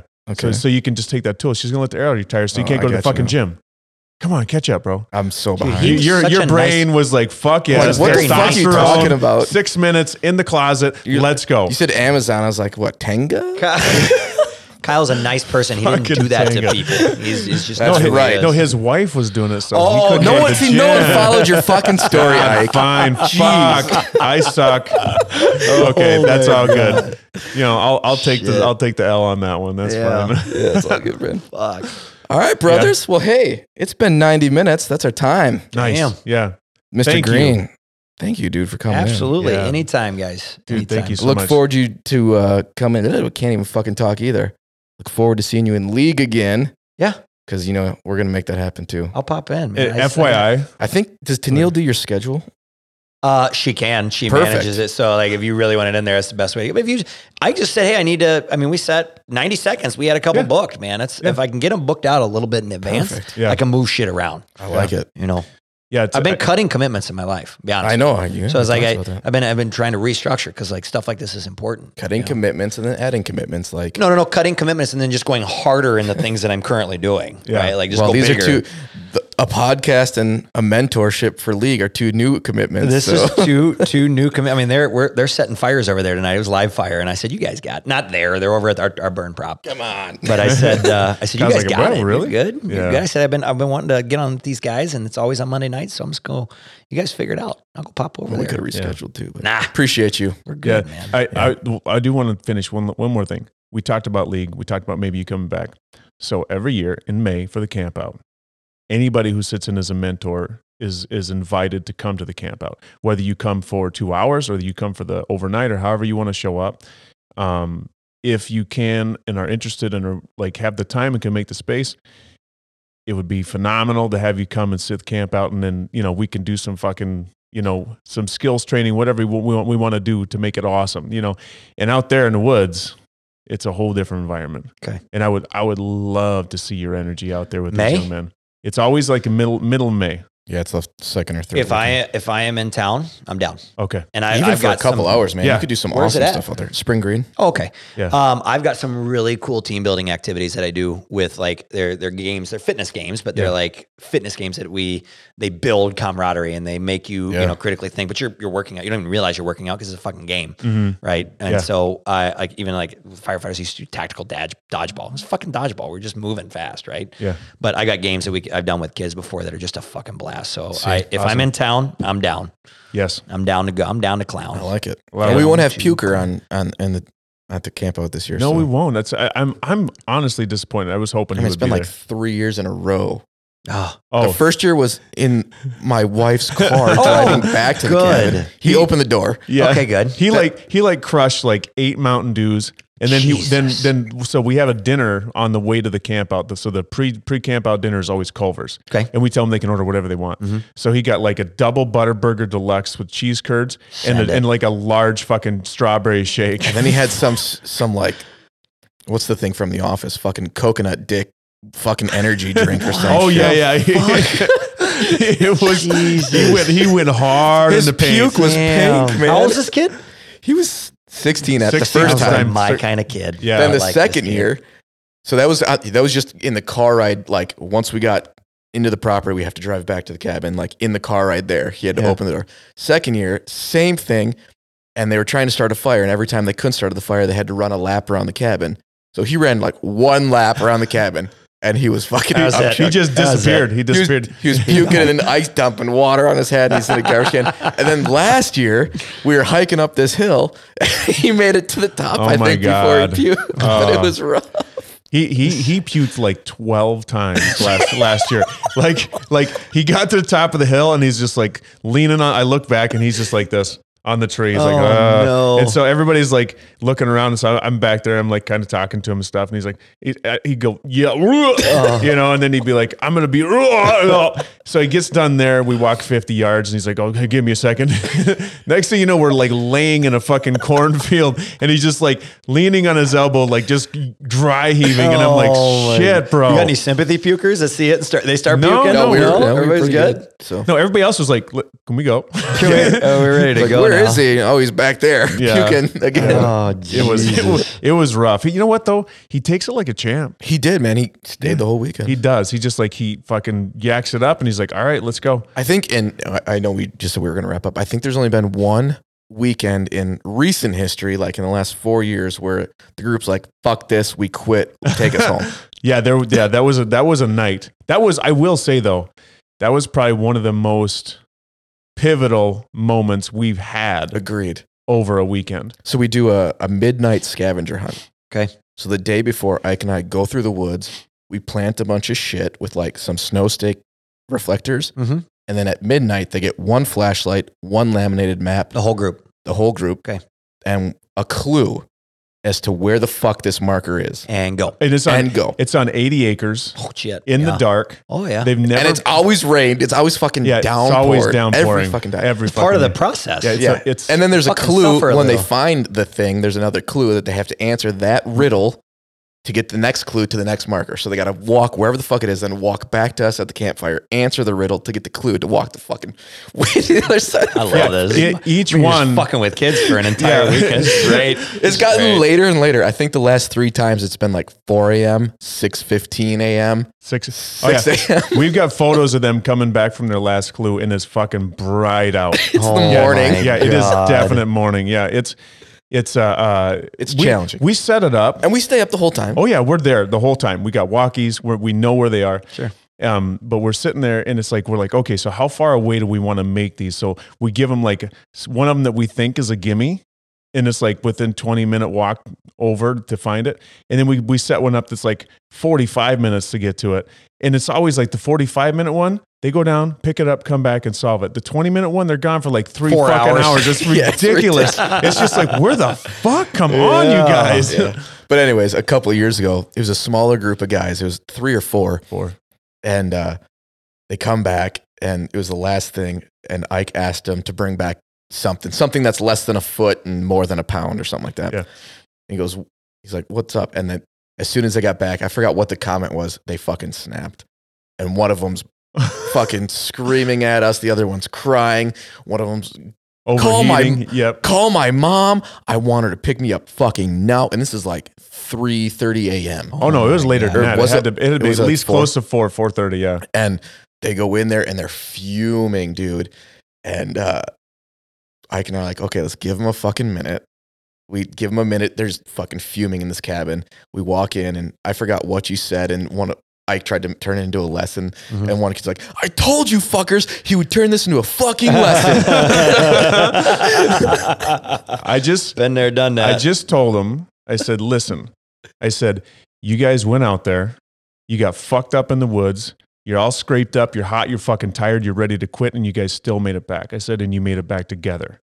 I said, who else in this fucking world tonight can say they did that? Only you. And they're just like, fuck you. Fuck you. I don't want to hear knew this you were going to shit. turn this. Take your motivation and shove it up your fucking ass. Yeah. But on a positive note, after like 20 minutes of them fuming in the cabin, one of them came out and sat by the campfire with us. Yep. Then another one. You guys are really selling me on comedy. And then another You understand? one. This is- Yeah. It was legit. Well, and then when they came out, they had stories to tell. Yeah. You Oh, know. that's fucking stories they can't Oh get yeah, me. they It's an survived like experience. fucking bear attacks. Yeah. They saw eyes in the woods, dude. Oh, fuck. Like bears. Everything. So what happened was they saw deer eyes Oh, in that the was woods. legit. Thought it was a the bear? best. and they took off. I ran. And then they left the trail and ended up going through a bunch of fucking briars. And then this little ledge, one of them fell off the ledge. We're talking like 2 feet, not Yeah, like not a huge ledge. yeah. They called it a cliff. Yeah. By the time they get home to their friends, it was a fucking mountain. Yeah, 100-foot free fall. When they came By down, far. when they came down, like he fell off a fucking cliff and he's ripped up and is shredded in his skin, and we couldn't find him for like 20 minutes, and he's Oh. crying in the dark. And this bear was chasing us. Jesus Yeah, man, it Christ. was fucking legit. Totally yeah, right. Experience. Yeah, man. I'm down. If I'm in town, I'm down. yeah. All right, All good deal. about it. All right, man. Hey, appreciate you. Thanks Yeah, for making absolutely. making Thank you the time, so much. dude. Thanks Thank you for so having much. me, Yeah. man. Thanks for Yeah. having me. Thanks for listening to our 3 listeners. 4 now. 4 listeners. Yeah, I got you another one tonight. We got a new listener. I need to tell her the name. What's the name of the podcast? It's called Kyle and Ike, The Conversation. Kyle and Ike, The Conversation. She said she's a podcast junkie, so this is wonderful. Maybe she already listens. You don't even know. No, she does not. She was because she knew who you were. And when I told her, she's like, "Oh shit, what's the name of it?" I said, "I don't fucking know. Go ask him." It's right fucking there. I don't know. She looked at me like I was fucking weird. Going on it, you don't know the name? Sorry. Fucking don't. I like catch up. Stay tuned because I'm sure at some point there's going to be a Pulse Fitness podcast. Yeah, I mean we've got the structure behind it. There's just we have a large amount of information that we want to get out that we really feel will help people. You know the studio with 4 microphones? I see that. So we might have to get down. We're thinking early. We're like, start simple once a month. Yeah. And just like each topic like is going to be like weight loss, the real, like, let's just be fucking real, because I sit with so many people that like, there's so many fitness myths and health myths that are out there that it's fucking half my time is just destroying some of the myths that are out there, along with what it means to be well, what it means to be healthy. What should you do based around, and everybody's kind of an individual battle, but I think there's a lot of things that are pushed out into our culture that are just absolutely false. I'm fucking call it out. A lot of them are a marketing scheme. A lot of them are predatory sales, especially geared towards females. So we're going to fucking slash some of that shit and just get good information out to people. I don't care if you come to the gym or not. I care that you're taking something from it. So we're talking like a half an hour to an hour conversation each month. We just have so much information that we want to get out there. And sometimes it's hard on social media and stuff. That's why I do my 60-second motivational Mondays, just to gives people some positive instead of the fucking negative that's out there. But this would be like content based, and me fucking around and being myself. So that's what you got. Oh, that makes good for a good episode and 4 listeners. I think so. I mean, maybe we pick up 2 of those listeners. There you go. Stay tuned. Now everyone. We're sharing. Yeah. I love it. Brandon. I love it. If you haven't followed Pulse Fitness, at least on Facebook, follow it, and then I don't know, join their gym and see me at 9:00. Get swole. Get swole. Get swole. Then go use a sauna, because that's what everybody loves, infrared saunas. Oh, the infrared saunas are fucking legit. You have to use it. No, I suck. God damn. What's the matter with you? Dude, I sat in there. I'd leave and I'm excited, man. I got Bluetooth your own fucking podcast and listen to yourself while you're in there. It's Bluetooth speakers. He already said he can barely contain himself in his sacks when he so walks out. Don't go in my sauna. Do not go in my sauna. That is not okay. Stay the fuck out of there. Jesus. All right, we love everybody. Much love. Thanks for tuning in. Peace, everybody. Bye. Bye-bye.